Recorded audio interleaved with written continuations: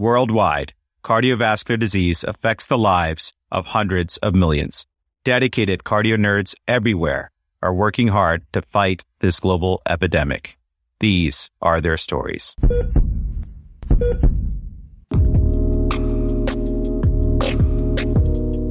Hey Cardio Nerds family, Dan Ambinder here. It's time to dive back into our comprehensive adult congenital heart disease series co-chaired by doctors Agnes Kokso, Dan Clark, and Josh Safe. In this episode, you will hear all about Epstein anomaly from UCLA adult congenital heart disease greats, faculty expert Dr. Jeanette Lin, and our ACHD fellow lead for this episode, Dr. Prashant Venkatesh, aka the Master P. We thank our collaborators at the Adult Congenital Heart Association, the CHIP Network, and Heart University. These are organizations with incredibly committed people who work tirelessly to improve the lives of those living with ACHD. You can find the links to these organizations in the episode description. Remember, Cardio Nerds is an independently fellow-founded educational platform with a mission to democratize cardiovascular education.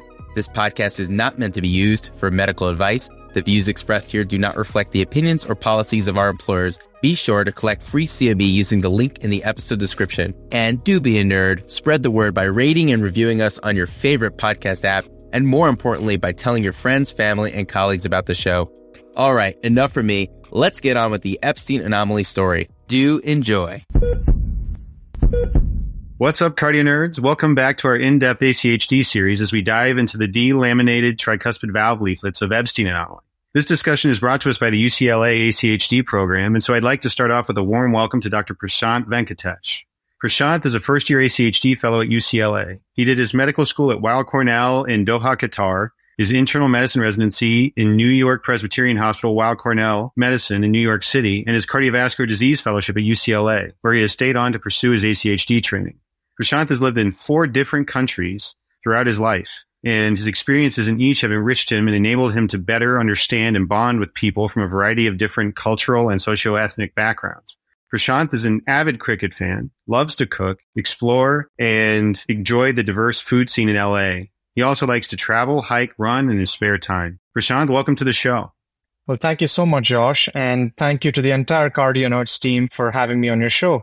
I'm a big fan of the Cardio Nerds podcast, and I regularly tune into your podcast whenever I can.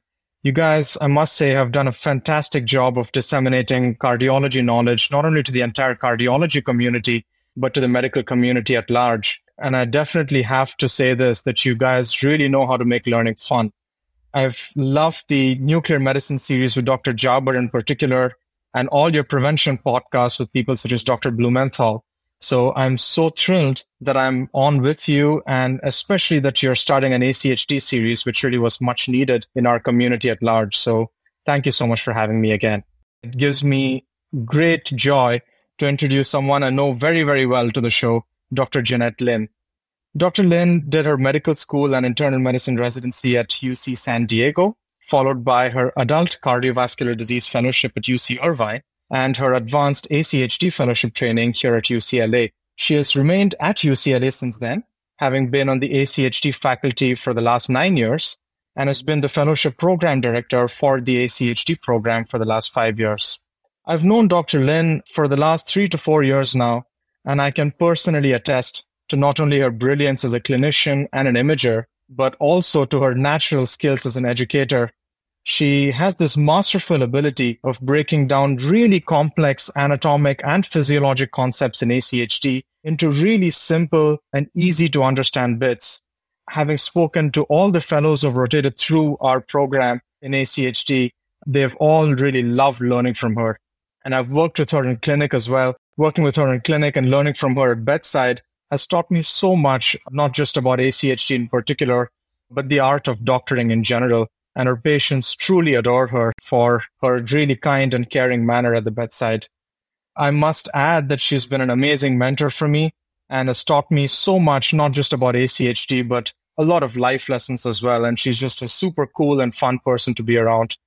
She has taught me so much of what I'm going to be discussing today with you all. And it's a true honor to share this platform with her. Dr. Lin, welcome to the show. Thank you for the warm introduction, Prashant. We were thrilled to recruit you to UCLA for your general cardiology fellowship 4 years ago. and are so excited that you are joining us as a colleague in this very special field of ACHD. Our UCLA cardiology fellows still whisper in awed tones about your heart-stopping performance at the 2019 ACC Jeopardy competition, where you answered a question about contraindications to ASD closure to win the game for Team UCLA. You've earned your nickname Master P, and you really bring that level of excellence to everything that you do. And it's just been an absolute joy to work with you. Well, thank you so much. And I must say the pleasure's been entirely mine. I don't know what would have happened, and I got that question wrong in the Jeopardy semifinals. So I'm glad that things worked out the way they did. Dr. Lin, having been your fellow and chatting with you about your experiences right from the time you got interested in ACHD to your perspective on the current state of the field has really given me a great deal of insight over the last few years I've known you. And I think our audience would truly love to hear about how you got interested in ACHD. You know, our interest can be captured by the things that we have exposure to. And in medical school and in residency, I actually had very little exposure to ACHD patients. And as a result, I didn't even know that ACHD was even a cardiology subspecialty. Fortunately, I did my cardiology fellowship at a program that was just starting an ACHD clinic at that time. And as we say, you know, you get bitten by the ACHD bug. And once you get bitten by this bug, you realize that this is what you absolutely have to do in your life. Part of what drew me to ACHD, of course, is the physiology. We all go into cardiology because we love physiology, and nowhere is physiology more important than in understanding ACHD. I also love that we become a really integral part of our patients' lives for decades, and that we get to guide them through decisions about family planning, care for them through pregnancy, middle age, and to their senior years. I joined this field 10 years ago, and it's just been incredible to be just part of this ACHD community. You just will not find a more committed, hardworking, and passionate group of providers all working together to advance the care of this patient population. Thank you for that, Dr. Lin. And, you know, through some of the past discussions we've had and in planning this incredible ACHD series with Josh and the team, really getting an appreciation for all the things that you talk about with regards to why you love the field so much. You know, I think one, there's this incredible cognitive stimulation, right? Like all the normal rules and things we take for granted fall apart, right? The anatomy is different. The hemodynamics are different. And you really have to go back to your core physiological concepts. And then the connection that you make with your patient, right? So beyond the cognitive landscape, there's this like satisfaction and fulfillment from doing what we all signed up for, right? Taking it back to the patient. And I'm thinking back to, you know, our case episode with Stanford, where we got to learn about this incredibly human person, Jeremy Keck, who was born with a complex adult congenital heart disease and passed shortly before our case recording. And we had his wife on to tell us about who he was, the life and legacy of Jeremy Keck. And we learned so much from his perspective, his family's perspective about what it's like living with ACHD. And so, you know, through that lens, I'm so excited to dive into the series. I also think for the duration of this episode, Josh, I'm wondering if you should refer to Prashant as Master P. It only seems appropriate. I'm down with that. So with that, let's get started. So, Master P, who was Dr. Epstein? Well, before I answer that, I want to make sure that I get all your nicknames by the end of the show. So just to make things fair. But yes, Master P is one of the many nicknames that I've been given here in my ACHD fellowship. And anything goes at this point, to be honest. But I actually like Master P, though I have no connection with rap. And I very recently knew or came to know who Master P actually was. But this nickname's been there for a good while before I actually knew who he was, or his. But going back to your question, yeah, so Wilhelm Epstein was a German physician who lived way back in the 19th century from 1836 to 1912. Looks like he had a very long and fulfilling life, especially for that time. And in 1866, he described the first known case of this anomaly, which is a 19-year-old patient who presented with cyanosis, elevated jugular venous pressure, shortness of breath, and palpitations. And this patient actually died a few days after Dr. Epstein had seen him. He described in the case report the abnormal morphology of the tricuspid valve that was found on autopsy. And as a fun fact and an aside, which I didn't know until I looked him up recently, he was also an advocate for a low-carb, high-fat diet for the treatment of obesity, which sounds very much like an early version of the keto diet. which is very much in trend these days. So it seems like Dr. Epstein's was a trendsetter in more ways than one. So as we learn about Epstein or Epstein's anomaly today, we stand on the shoulders of giants. Master P, can you give us an insight into what Epstein's anomaly is and some of the embryology behind its origin? Well, Amit, I think that's a great place to start. And Dr. Lin has ingrained in me over the years the concept that understanding the embryologic development of the heart is key to understanding both the anatomy and the physiology of what we see in ACHD. So if I were to describe Epstein's anomaly to someone for the very first time, I would say that it's a congenital anomaly of the tricuspid valve and the right ventricle. And let's deal with the tricuspid valve to start. The tricuspid valve has 3 leaflets, as you know, which are the anterior, posterior, and septal leaflets. And these leaflets form during embryologic development by a process called delamination. Delamination is the process by which tissue peels away from the endocardium and the inner layers of the myocardium of the right ventricle, thereby forming leaflets of what ends up becoming the tricuspid valve. And Epstein's anomaly results when the delamination of the tricuspid valve is both defective and inadequate. We know that delamination requires programmed apoptosis, but we actually still don't know what factors, genetic or otherwise, cause this process to fail and result in valvular abnormalities. The why of congenital cardiac malformations, including valvular abnormalities, is really still largely unknown and is an area ripe for research. Interesting. Thank you so much for that. I have always been curious with delamination, knowing that it happens with both atrioventricular valves, why we see it on the right side and not the left. But I mean, it's definitely, I agree with you. We need to research into why that may be the case. But kind of coming down along this vein, so we see this issue with delamination. So hemodynamically, clinically, what are the consequences that we see from this failed delamination? Yeah, so the interesting thing is that the different leaflets of the tricuspid valve are actually affected differently by the issues with delamination and Epstein's. The leaflets with the most defective delamination are the septal leaflet and the posterior leaflet. And usually the septal leaflet is the more severely affected. Both the septal and posterior leaflets in Epstein's contain inadequate tissue because of the defective delamination, and are hence small and dysplastic. And the important thing is that they also have attachment points to the right ventricular myocardium that are significantly apical relative to where they should be, which is the true annulus of the tricuspid valve. And because of this, the term apical displacement gets used a lot when referring to these leaflets.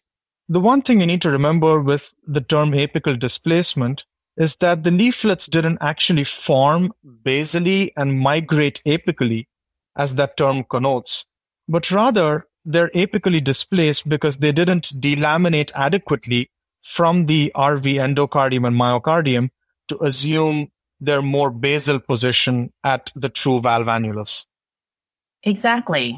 So on an echocardiogram then, in the apical 4-chamber view, where we are accustomed to seeing a normal tricuspid valve have a septal insertion that is 1 or 2 millimeters more apical compared with its sister valve on the other side of the septum, the mitral valve. In Epstein's anomaly, by contrast, it will appear that the septal insertion of the tricuspid valve into the septum can be 1 or 2 centimeters rather than millimeters more apical than the septal insertion of the mitral valve leaflet for the reasons that Prashant just outlined. Thanks so much. Okay, so classically, Epstein anomaly, the failure of the posterior and septal tricuspid valve leaflets to delaminate or separate from the RV myocardium results in this apical displacement that we've been discussing. That's only 2 leaflets of the tricuspid valve. So what's going on with the anterior leaflet? That's a great question, Josh. So unlike the septal and posterior leaflets, interestingly, the anterior leaflet does delaminate enough to have its attachment at the level of the true tricuspid valve annulus, which is where the septal and posterior leaflets are not attached to. But the anterior leaflet is by no means a normal appearing leaflet, and there are multiple problems with this leaflet in Epstein's. The anterior leaflet actually tends to have too much tissue in contrast to the septal and posterior leaflets, and is disproportionately large and elongated, almost as if to compensate for the lack of tissue in the other two leaflets. This extra redundancy of the leaflet gives it a characteristic floppy appearance that's often referred to in literature as a sail-like appearance on echocardiography, because this redundant leaflet can billow as much as the sail on a sailboat would. In certain situations, the mobile part of the anterior leaflet may actually extend into the RV outflow tract and cause RV outflow tract obstruction. The anterior leaflet also often has fibrous attachments to the right ventricular free wall, and this restricts its mobility, which becomes really important to consider in the operative management of this condition, as we'll discuss later in the show. The anterior leaflet may also be defective in other ways. It may be fenestrated, or it may have dysplastic chordae tendineae that attach it to the right ventricular myocardium. So all in all, the three leaflets of the tricuspid valve in Ebstein's anomaly are all abnormal in their own ways. As you can imagine, when you have two leaflets, the septal and posterior leaflets, being really small, dysplastic, and apically positioned away from the true valve annulus, and you have this one leaflet, which is the anterior leaflet, abnormally large and redundant, but also oftentimes restrictive, you have a perfect setup for tricuspid regurgitation. Tricuspid regurgitation is almost universally present in Ebstein's patient to some degree, and is the most significant valve dysfunction that you're going to see in this patient population. Thanks, Prashant. I'm really enjoying this conversation, especially because so far it's really consistent with how we begin to understand structural abnormalities. I think most problems can be boiled down to three questions. What are the structural abnormalities? What are the hemodynamic consequences? And what are the clinical sequelae? So I'm getting the full picture of the structural abnormalities with regards to the tricuspid valve in Ebstein anomaly, but are there any other anatomic considerations besides the tricuspid valve in this disorder to really paint the full picture here? Absolutely, Amit. And there are multiple other anatomic considerations. I must say your approach to breaking down complex cardiovascular problems about the structural, hemodynamic, and the clinical abnormalities are key to not just Ebstein's anomaly, but any complex adult congenital physiology and anatomy. So I'd said at the start that Ebstein's anomaly is an abnormality of both the tricuspid valve and the right ventricle. So let's talk about the right ventricle. There is an inherent myopathy that's associated with Ebstein's, which occurs because the apical displacement of the tricuspid leaflets gives rise to a partition of the right ventricle into an inlet portion that extends from the true annulus to the apically displaced septal leaflet, and the outlet portion of the right ventricle that lies apical to the septal leaflet attachment. So the inlet portion is continuous with the right atrium and is hence called the atrialized right ventricle. As you can imagine, since this is proximal to the apically displaced tricuspid valve leaflets, this part of the right ventricle does not contribute meaningfully to cardiac output and usually is markedly thin and dilated. And so the portion of the RV that's distal to the apical attachment of the septal leaflet is actually the true functional right ventricle. Depending upon the degree of displacement of the septal leaflet of the tricuspid valve, the size of the functional or true right ventricle can be quite small. The atrialization of the right ventricle, as you can imagine, takes out a lot of the contractile reserve of the right ventricle. And when you add to this mix significant, often severe tricuspid regurgitation, you get right ventricular dysfunction and right ventricular failure. This is really important because all patients with Ebstein's anomaly will have some degree of right ventricular myopathy, and often enough, the RV myopathy is the bigger problem rather than the tricuspid regurgitation alone. Interesting fact, the underlying myopathy of Ebstein's can also impact the left ventricle. And in nearly a fifth of these patients, you actually see LV dysplasia that resembles left ventricular non-compaction. And in addition to the myopathy, up to 90% of these patients will have an atrial level shunt, which is usually a patent foramen ovale or an atrial septal defect. This can be an important source of symptoms by causing cyanosis at rest, especially if the tricuspid regurgitant jet is directed at the shunt and hits the shunt, causing right to left shunting. You can also get exercise-induced hypoxemia due to increased right-to-left shunting across the interatrial shunt from higher intracardiac pressures that would result during exercise. Also, these atrial-level shunts can predispose Ebstein's patients to paradoxical emboli from deep vein thromboses. And as a result, whenever we take care of these patients in the inpatient setting, we always make sure to place bubble filters on all their peripheral IV lines to minimize the risk of these happening. Prashant just did a great job of summarizing the RV myopathy and the tricuspid valve abnormalities, keeping in mind, of course, that the result of that on the left ventricular development is that the left ventricle in many, if not the majority of Ebstein's patients, will be actually smaller than normal due to chronically decreased preload. One of the key sayings in congenital cardiology is no flow, no grow. So if you have a left ventricle that's chronically underfilled, you will have a left ventricle that's somewhat smaller than normal. Oh, thanks, Dr. Lin. No flow, no grow. I'm going to remember that moving forward. That's a great phrase. So, Dr. Lin, could you discuss some of the spectrum of disease severity that we see with Ebstein's anomaly? It sounds like there could be a lot of room for variability in how these valves form, how the valve leaflets are dysfunctional to varying degrees, whether or not there's obstruction, whether or not there's shunting. Absolutely. One of the really fun and challenging things about congenital cardiology is that no two patients are the same. As is the case with all congenital heart defects, there is a spectrum of its disease in Ebstein's anomaly. We refer to the most severe form of Ebstein's as neonatal Ebstein's. In neonatal Ebstein's, the tricuspid valve is severely abnormal, the RV is severely dilated with severe dysfunction, and the left ventricle is hypoplastic due to chronically poor preload. These babies are critically ill and may require ECMO in consideration for neonatal heart transplantation. That would be the most severe form of Ebstein's. One way in which we can define the severity of Ebstein's anomaly is to use the Seeley-Meyer Index, which was developed to help pediatric cardiologists predict outcomes for the neonate with Ebstein's. The Seeley-Meyer Index is a ratio of two numbers obtained from the echocardiogram. The numerator is the size of the functional atrium, that is, the true anatomic atrium and the atrialized portion of the right ventricle.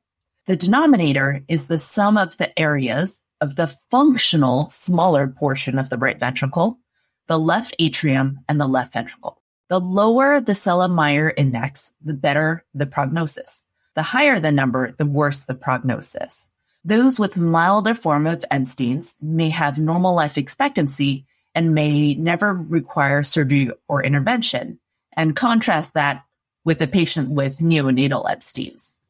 A patient's clinical course will ultimately be determined by the factors that Master P has mentioned, the degree of RV myopathy, the degree of tricuspid regurgitation and or stenosis, less commonly, and the size and function of the left ventricle as well. Thanks so much for that. And with that, let's get into our first case. Mr. Wolf Park is a 26-year-old man who's been experiencing 1 year of worsening exercise intolerance and fatigue, and additionally 2 to 3 years of episodic palpitations. He received an ECG that was concerning for a prior MI and thus had a coronary CTA.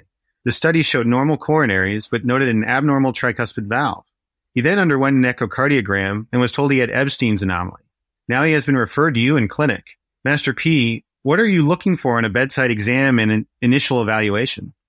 Well, this is a case of an adult patient with uncorrected Ebstein's anomaly diagnosed in adulthood, and is actually a situation that we encounter quite frequently in our ACHD center. There are multiple things to look for in physical exam with these patients, as with many of these ACHD patients that we see. With Ebstein's anomaly, contrary to what you may think, a tricuspid regurgitation murmur may or may not be heard. And this is because some patients have tricuspid regurg that is wide open enough to cause laminar flow during systole between the right ventricle and the right atrium. And this causes rapid equalization of pressures between the RA and the RV during systole, thus causing suppression of the TR murmur. So you may not hear a grade 5 or 6 blowing tricuspid regurgitation murmur. The murmur may be a grade 1 or 2, or in some cases with really severe TR, may be inaudible altogether. The other thing that you may not see on exam that you may otherwise expect to see is stall CV waves on the jugular venous pressure waveform. And this is because the functional right atrium contains the atrialized right ventricle, and as a result is often massively dilated. And this massively dilated right atrium will absorb the extra volume of tricuspid regurgitation and blunt the hemodynamic effects on the jugular venous pressure in systole. Some of the other things that you would note is a severely enlarged cardiac silhouette on exam due to severe right atrial dilation. This is more classically seen on chest X-ray and has been historically referred to as a box-shaped heart on chest X-ray. Another major diagnostic finding to pick up is the presence of cyanosis or digital clubbing, which may occur due to right to left shunting through an interatrial level shunt in the presence of severe TR, as we have previously mentioned. I would just add to what Master P just said that extra heart sounds are common in Ebstein's due to abnormal flow across the tricuspid valve. So as the flow hits the tricuspid valve, sometimes that'll generate an extra heart sound. And it's been memorably described as sounding like someone falling down the stairs, where you just kind of hear almost like they're tripping a little bit. Yeah, that's fascinating. And, I'm loving the point, especially about potentially not seeing a CV wave on the JVP or maybe on a right heart cath. If the atrialized portion of the RV is just so large and compliant that it absorbs that extra fluid, regurgitant volume. And I'll certainly be on the lookout for these nuanced exam findings, but there's just no replacing a clear window into the heart. And we talked a little bit about echo findings earlier, but Master P, what's the role for echocardiography in delineating the structural abnormalities and hemodynamic consequences of Ebstein's? Well, Amit, the diagnostic modality of choice, as you mentioned, in Ebstein's patients is indeed transthoracic echo. And there is so much to look out for and describe when you're doing or reading a transthoracic echo of one of these patients. So let's start with the obvious diagnostic criteria for Ebstein's anomaly that will jump out at you when you're looking at an echo with one of these patients. So the major thing to look for is the point of attachment of the septal leaflet of the tricuspid valve to the interventricular septum. And you can see this in the apical four-chamber view most easily. What you need to do to diagnose a patient with Ebstein's is to measure the distance of the point of attachment of the septal leaflet to the interventricular septum from the point of attachment to the anterior mitral valve leaflet to the crux of the heart. So once again, you have where the septal leaflet of the tricuspid valve attaches to the interventricular septum. You mark that point on the apical four-chamber view, and then you mark the point where the anterior mitral valve leaflet attaches to the interventricular septum. You measure the distance between these 2 points, and then you index it by dividing it by the patient's body surface area, and you get a number. And if that number is greater than 8 millimeters per meter squared, that meets echocardiographic criteria for Ebstein's anomaly. And this is a board favorite. It comes up all the time on boards, this specific number of greater than 8 millimeters per meter squared. But that's not the only thing that you would look for in a patient with Ebstein's who's getting an echo. You would also have to examine the large sail-like anterior leaflet that you would readily see on multiple views. You'd want to check for RV outflow tract obstruction that it may cause, as well as evaluate for attachments of this anterior leaflet to the free wall of the right ventricle, which, as we said, would be pretty important if you're presenting this patient to a cardiac surgeon. The tricuspid regurgitation is a whole thing in itself. It'll usually be pretty significant in these patients and often severe or even torrential. But delineating the etiology of tricuspid regurgitation is important because there may be multiple reasons why a patient with Ebstein's has TR. You have to assess for functional dilation of the annulus, which would result with progressive right ventricular dilation and failure. But also, you would want to look for fenestrations of the anterior valve leaflet and the size of the leaflets per se. And these are things that a cardiothoracic surgeon would really want to know should a referral to them be needed. In addition to the tricuspid valve itself, you would want to assess the right ventricle. You'd want to know how much of the right ventricle is atrialized versus functional and what the RV systolic function looks like in the true RV. There are quantitative ways of assessing this and reporting this, of course, such as the Seller-Mayer index that Dr. Lin just discussed. And this helps us to know how severe a patient's Epstein's anomaly is. Some of the other views that we need to look for are the subcostal and the apical views for an interatrial level shunt, though this is often best seen on transesophageal echo if you don't see it on transthoracic. And to finish up, the left ventricle should not be neglected because, as we said, it's often dysplastic and non-compacted. And because of the myopathy that's inherent in Epstein's anomaly, the interventricular septum may often be dysynchronous, and this may be contributing to symptoms. So assessment of the interventricular septum becomes quite important when we are looking at echocardiograms of these patients. I absolutely agree with all of that. Echocardiographic evaluation of tricuspid regurgitation in the Epstein's patient can be very challenging, surprisingly challenging, actually. In the typical adult patient with tricuspid regurgitation, you know where the leaflets coapt, and you know that the tricuspid regurgitation vena contracta converges at the central coaptation of the leaflets in a way that you can see in the RV inflow view or in an apical four-chamber view. In Epstein's anomaly, the valve leaflets may coapt so poorly that there is no real vena contracta for you to identify. In those with some leaflet coaptation, the coaptation point is highly variable and oftentimes very difficult to visualize in any standard adult echo views. We always approach these echoes with a high index of suspicion for severe low flow, low gradient TR, and look at valve morphology, the color Doppler, and the shape of the spectral Doppler tracing. If you see a triangular, pointy spectral Doppler tracing rather than the usual parabolic spectral Doppler tracing for TR, suspect severe TR. Hepatic vein flow reversal, which is oftentimes a useful tool in determining severe TR in the normal patient, is oftentimes absent in the Epstein's patient because of the reasons that Master P pointed out earlier. The massively dilated right atrium absorbs that TR flow rather than transmitting the TR jet back into the hepatic veins. Wow, Amit, you were right. There's nothing else like the window that we get into the heart with echocardiography. Thank you so much for all of that. That's very interesting, just all of the different sort of hemodynamic differences that we see in tricuspid regurgitation in the normal population compared to what we see in Epstein's. So it sounds like we get a lot of great information on echo, including the structural abnormalities of the valve itself, possible associated defects, these hemodynamic consequences that we've been talking about, as well as sort of ventricular dilation and dysfunction and septal shift, and that in turn impeding LV filling.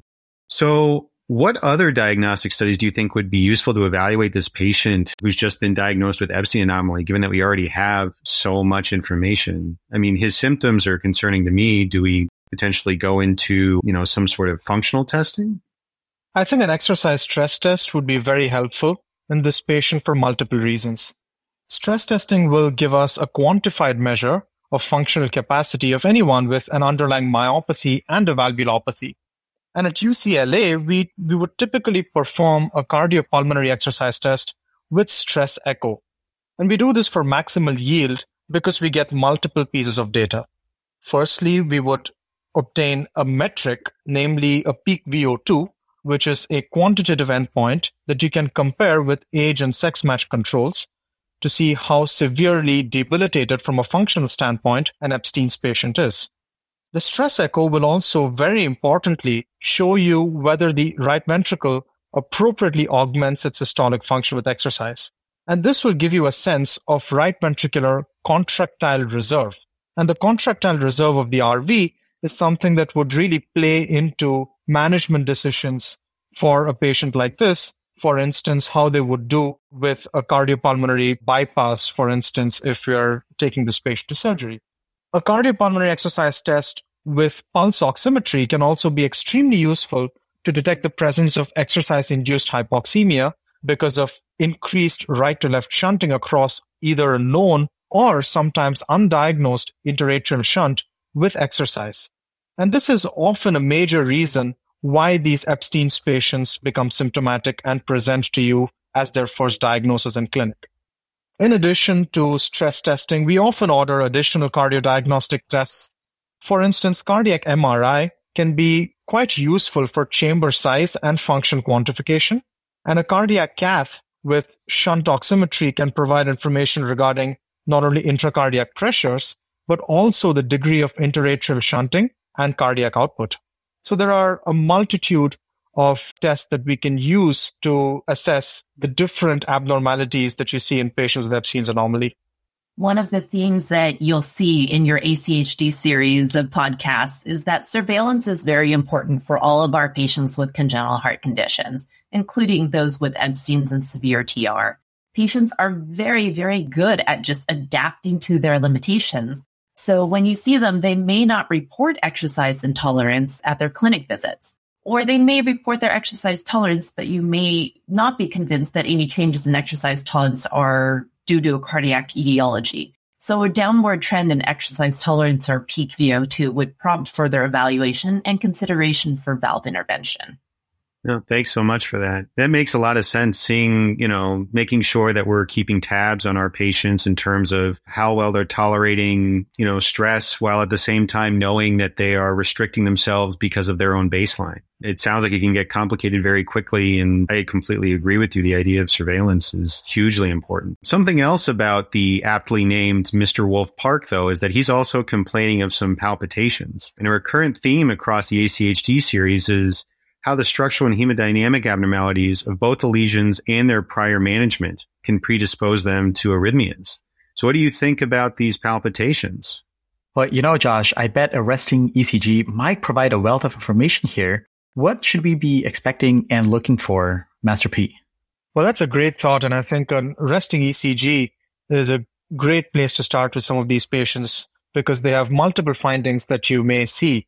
So first of all, many of these patients will have really tall peaked P waves that have been described classically as Himalayan P waves. And this is because of their severe enlargement of the right atrium, given the anatomic abnormality of the tricuspid valve septal leaflet displacement, but also right atrial enlargement from progressive tricuspid regurgitation. You often see first degree AV block and right bundle branch block.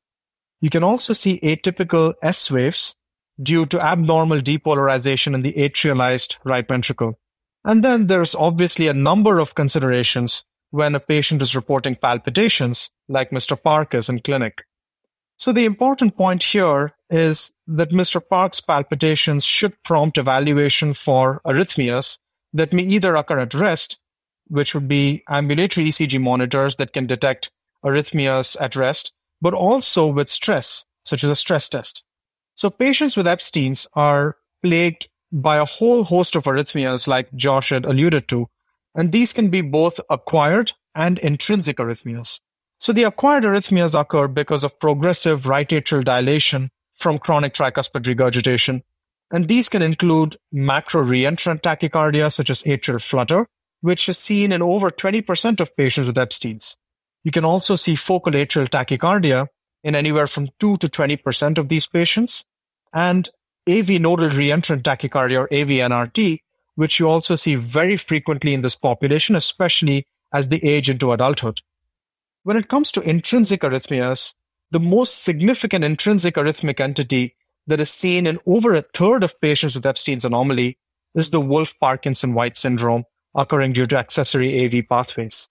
The interesting thing, and an often tested question on cardiology boards, is that the WPW in patients with Epstein's anomaly, in 2/3 of cases, constitutes right-sided pathways. And the thing about right-sided accessory pathways on an electrocardiogram is that the delta waves that you see are often inverted in the inferior leads.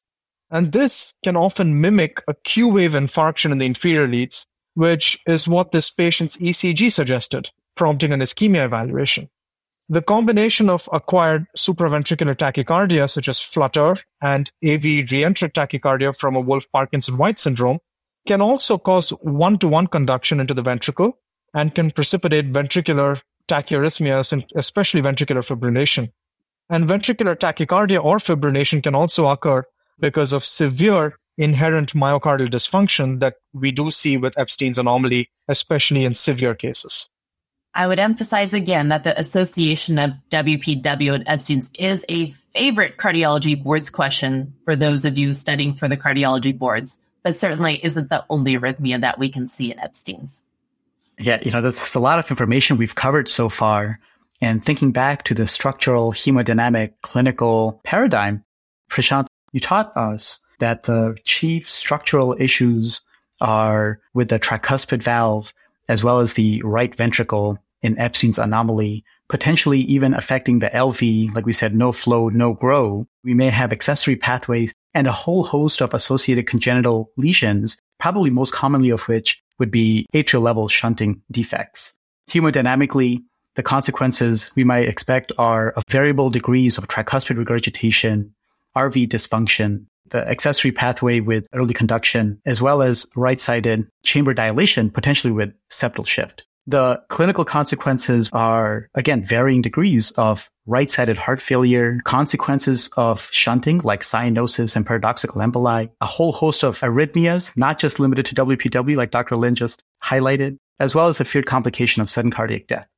So stepping back, that's a lot to take in and a lot to diagnose and manage for our patients. What are some of the medical and interventional management strategies for mitigating Mr. Park's symptoms? Well, there are several strategies for treating someone like Mr. Park.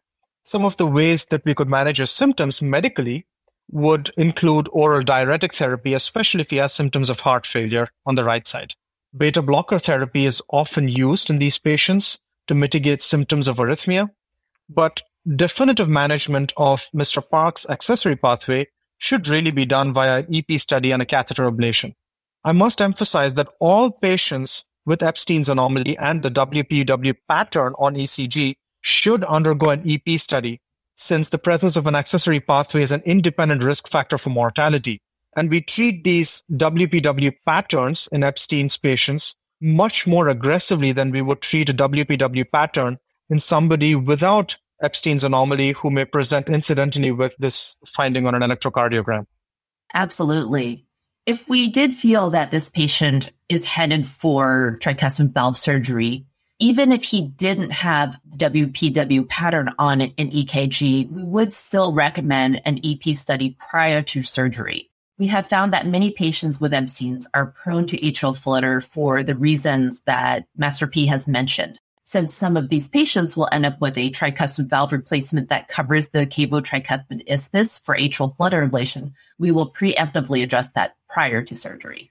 No, that makes sense. So now that we've sorted out Mr. Park's palpitations and we feel like we have an understanding for his physiology, what are the aspects of his symptoms that would lead you to pull the trigger on valve surgery or to not pull the trigger on valve surgery? And then, in that vein, what are some of the considerations in preoperative planning and how would you counsel Mr. Park regarding repair or replacement of the tricuspid valve? As I mentioned earlier, we at UCLA routinely refer our patients for EP study prior to surgery to eliminate a flutter pathway that may be difficult to access after tricuspid valve replacement. Beyond that, timing of surgery is a very nuanced decision since some patients will remain well compensated for decades. Clear indications for surgical referral would be exercise intolerance, refractory arrhythmias, and progressive RV dilation or dysfunction. But you don't want to wait so long that the degree of RV dilation and dysfunction is so severe that it would impart a higher morbidity or mortality with surgery. Regarding the question of valve repair versus replacement, this depends a lot on surgeon experience with Epstein's anomaly. We know in adult cardiology, for example, that mitral valve repair is very dependent on the surgeon's volume and skill level with that type of surgery. Epstein surgery is arguably one of the most technically challenging surgeries for the congenital cardiac surgeon. And the surgeons with the best outcomes are those who have done a large number of cases.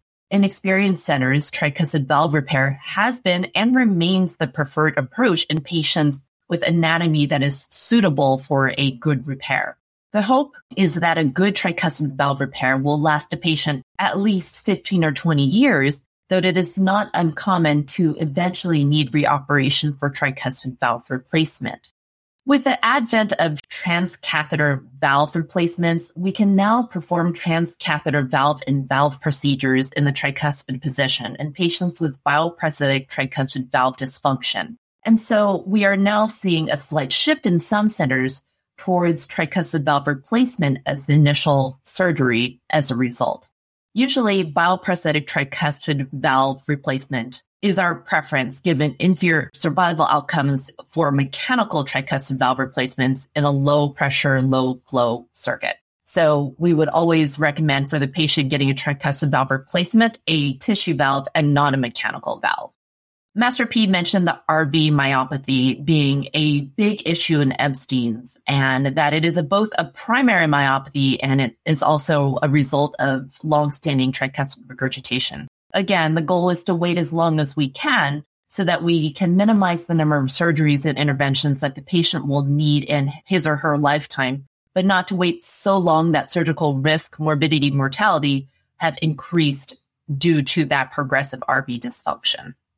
Wow, thank you so much. That's a huge amount to keep in mind, especially considering sort of where we're going with transcatheter technologies and kind of trying to set up sort of the optimal sequence for a patient. So just to keep going along with Mr. Park, he got his EP study and a right-sided accessory pathway was eliminated.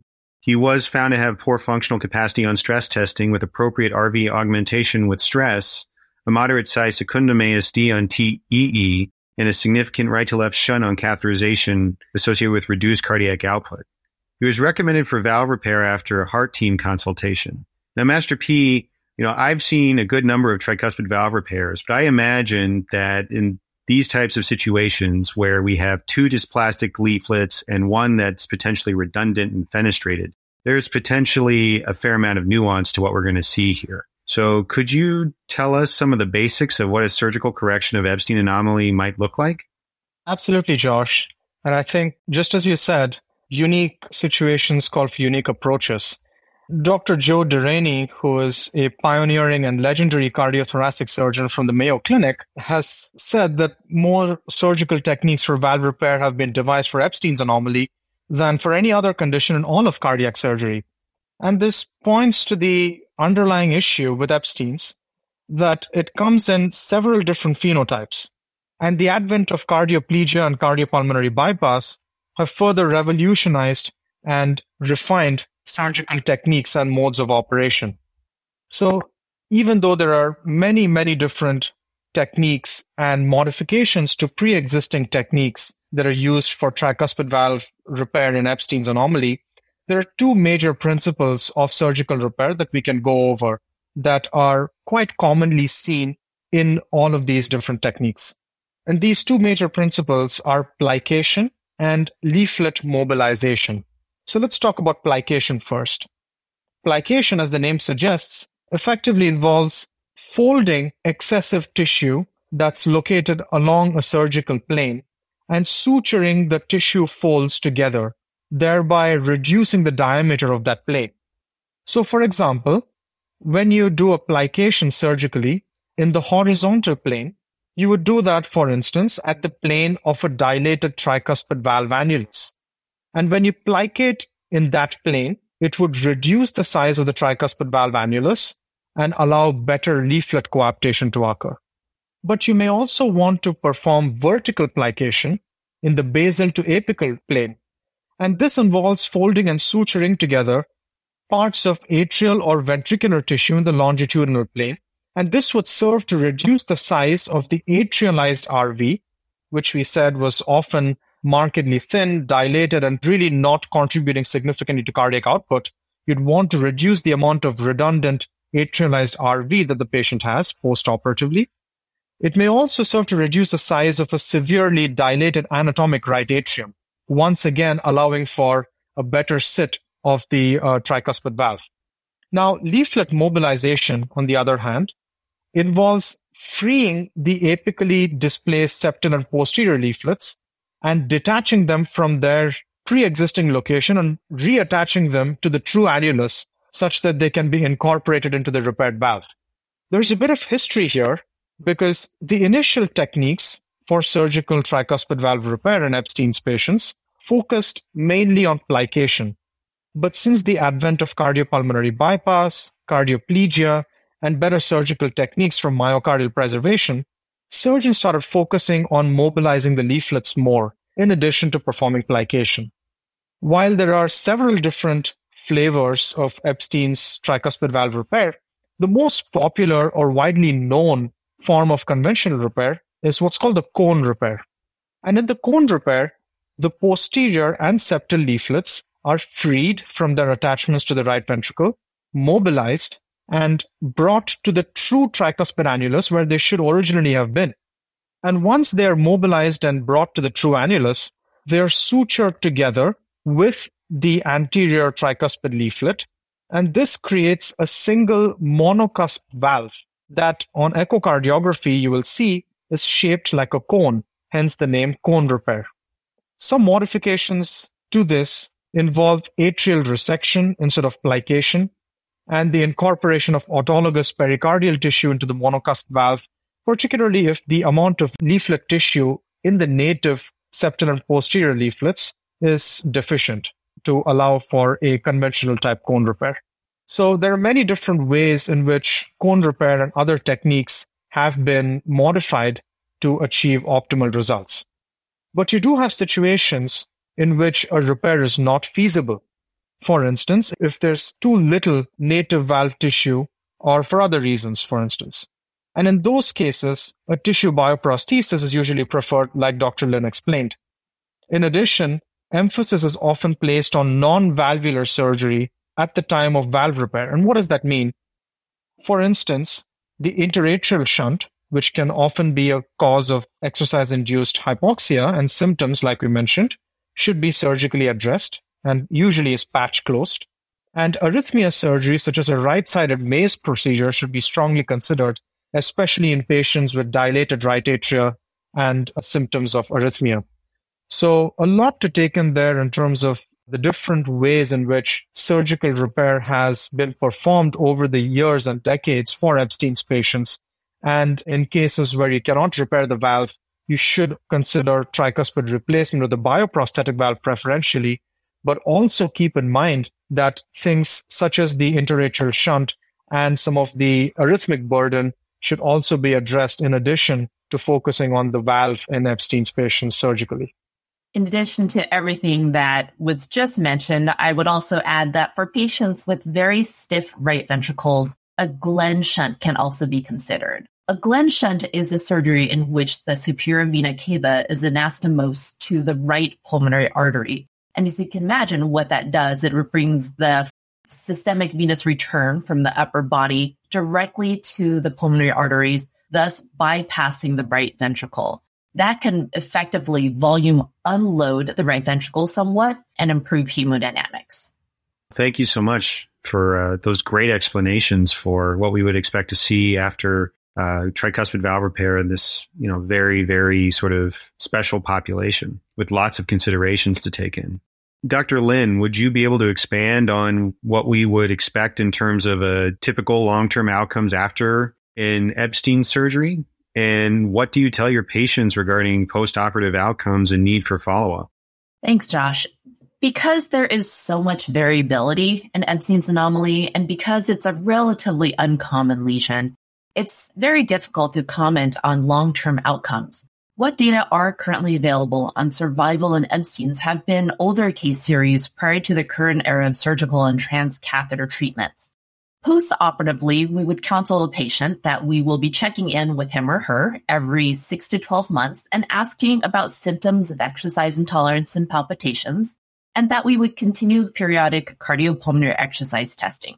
We would certainly counsel our patients that they may require repeat EP studies in the future, and that they will almost certainly require repeat intervention on the tricuspid valve in the future, but that we hope it will not be for many years. We would ask them to maintain regular follow-up with an ACHD center lifelong.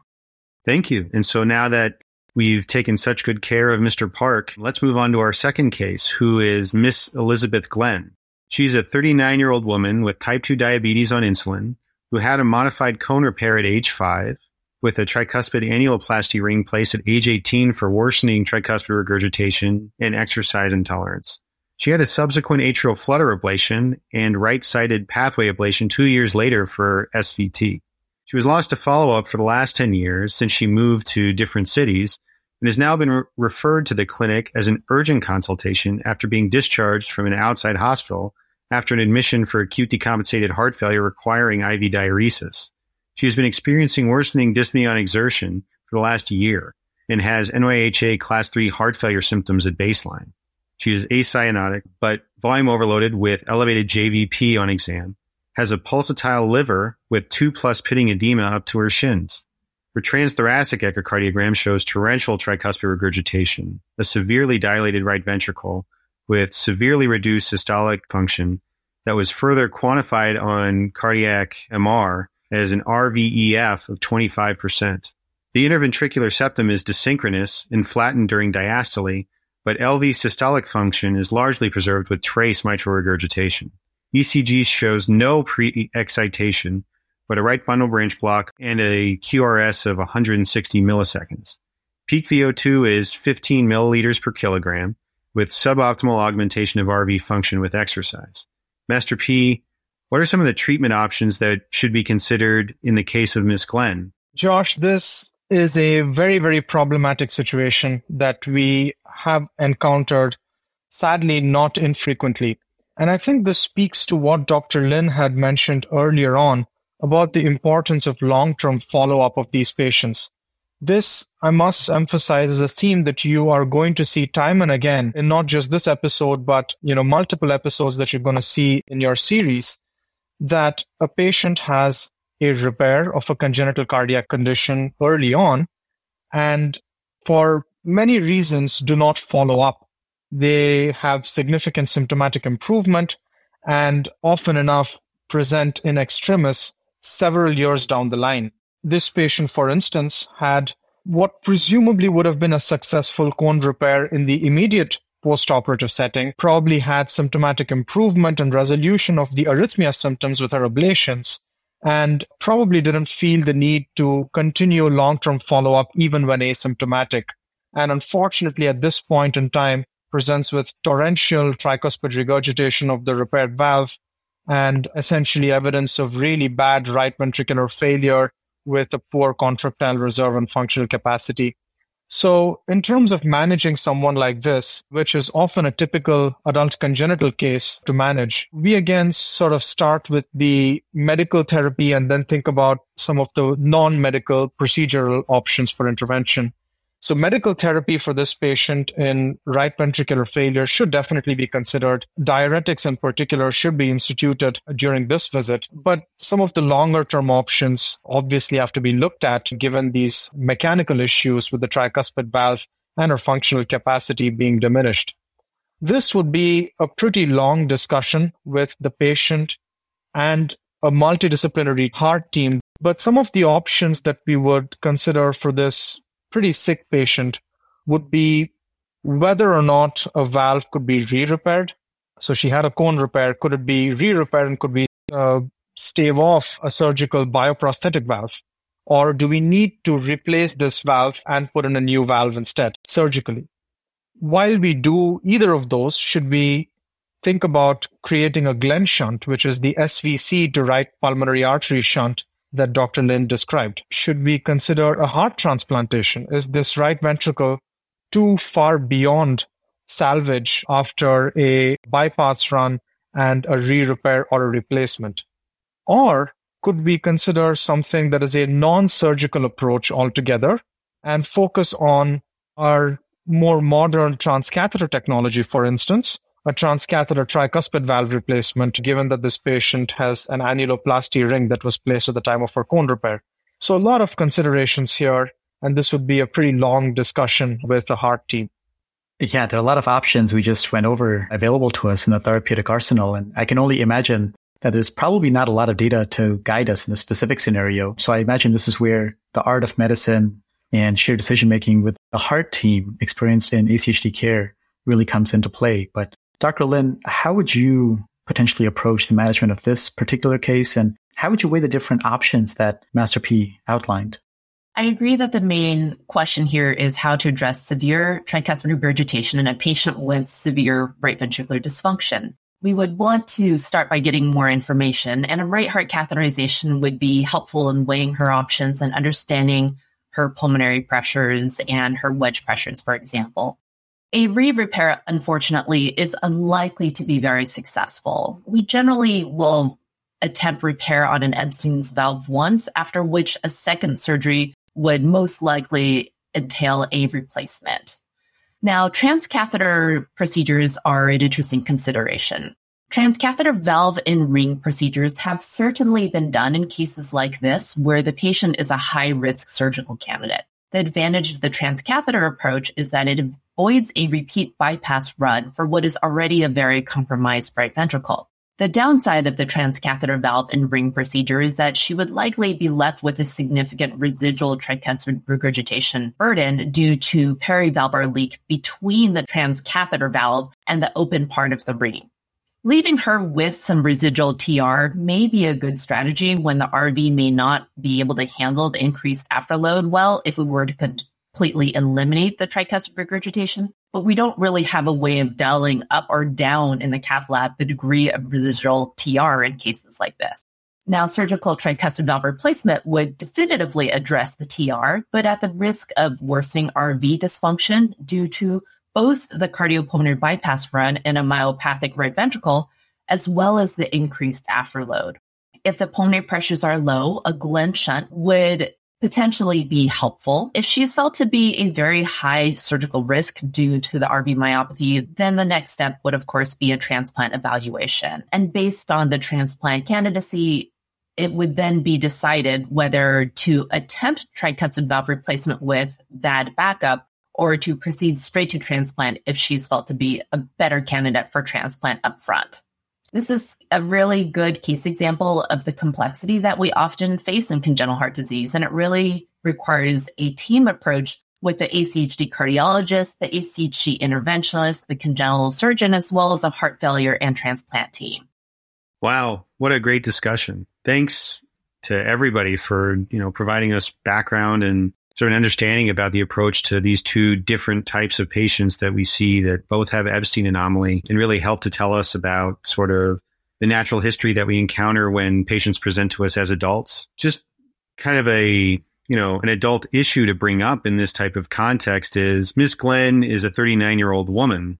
And so just with that in mind, is it often that you encounter patients like this in your clinic that ask you about the potential for getting pregnant and having children? Yeah, absolutely. Even if patients don't bring up the question to us in clinic, we oftentimes will bring up this topic for our female patients. And discussions about family planning and contraception are part of every ACHD visit for the female patient and for some of our male patients too.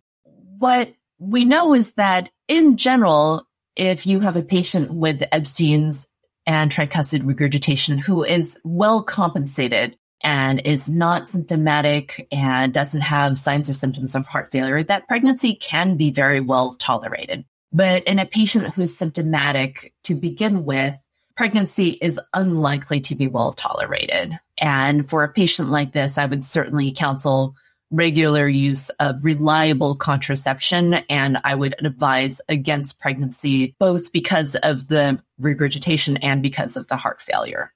Thanks so much. All right. Well, with that, I think we've taken care of everybody who's been in our clinic today.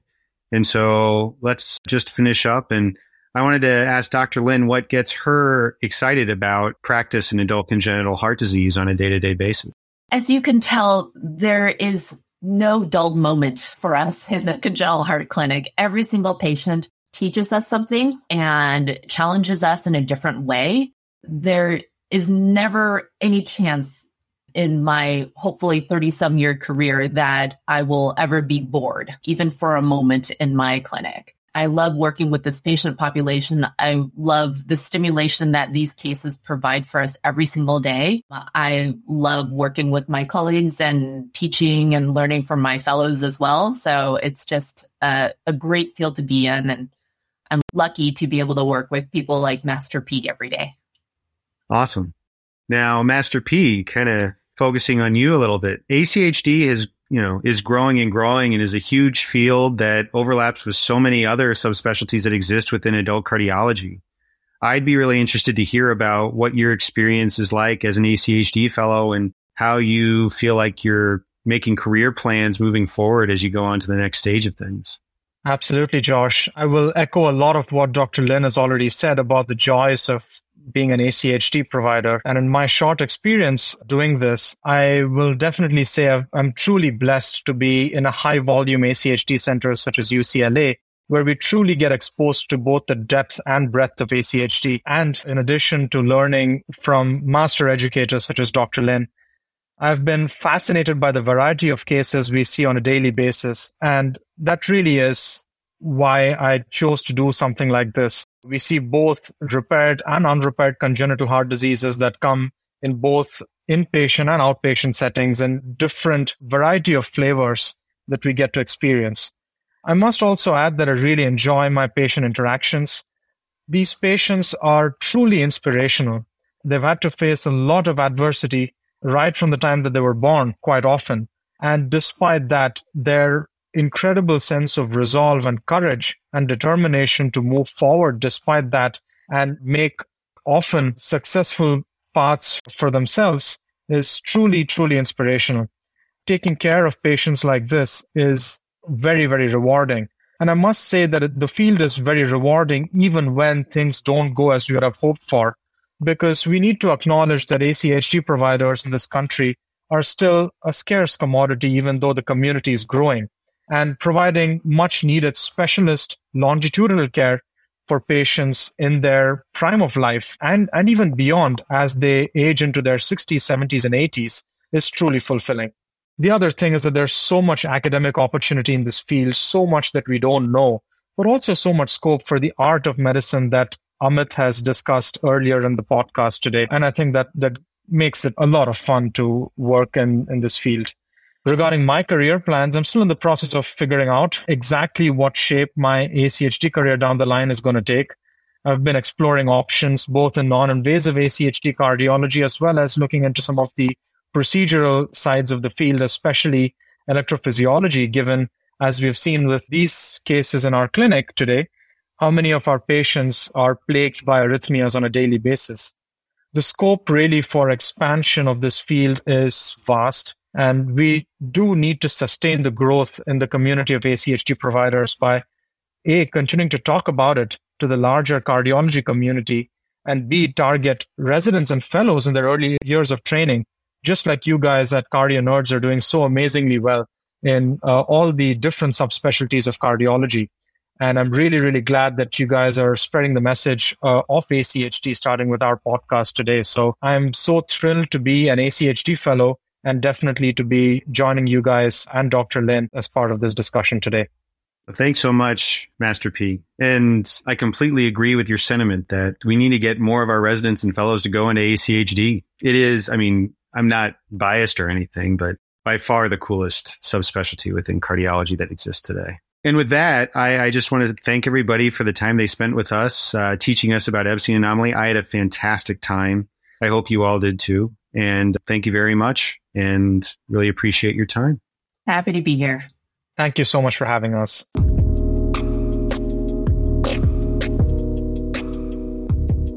Hey, Cardio Nerd. My name is Karen Stout. I'm an ACHD nerd at the University of Washington in Seattle, and I'm a member of the Medical Advisory Board with the Adult Congenital Heart Association. Not long ago, congenital heart disease was widely considered to be an exclusively pediatric field, given the short lifespans of our patients. However, advances in diagnosis and management have transformed many patients' lives and brought them into adulthood. There are now more adults living with CHD than children. This growing population requires a specialized and personalized approach from multidisciplinary teams. While not every cardio nerd will specialize in ACHD, you will all have the opportunity to touch the lives of adult patients with congenital heart disease, recognize their unique needs, and refer them to the appropriate centers if and when needed. We need both trainees eager to care for this patient population and non-ACHD providers to have fundamental knowledge about these conditions for optimal practice while working in tandem with board-certified adult congenital heart disease providers. We congratulate the Cardio Nerds on their mission to democratize cardiovascular education and for creating this series to raise awareness about ACHD. I'm glad to say that this episode and all others in this series are brought to you in collaboration with the Adult Congenital Heart Association. ACHA's mission is to empower the CHD community by advancing access to resources and specialized care that improve patient-centered outcomes. The Cardio Nerds have clearly done that here. If you'd like to contribute to ACHA to provide educational resources, opportunities to connect with other providers, become a part of the medical advisory board, or apply for ACHA research funding, please email info@achaheart.org. Again, email is info@achaheart, all one word, .org. If you're interested in learning more about clinical congenital heart disease diagnosis and management, please note that there are free educational online resources available through Heart University and the Congenital Heart International Professionals, or CHIP, networks. Both have tremendous resources to provide further depth to your understanding of ACHD. You can find more about the ACHA, CHIP, and heartuniversity.com in the episode description on the Cardio Nerds website. Thank you.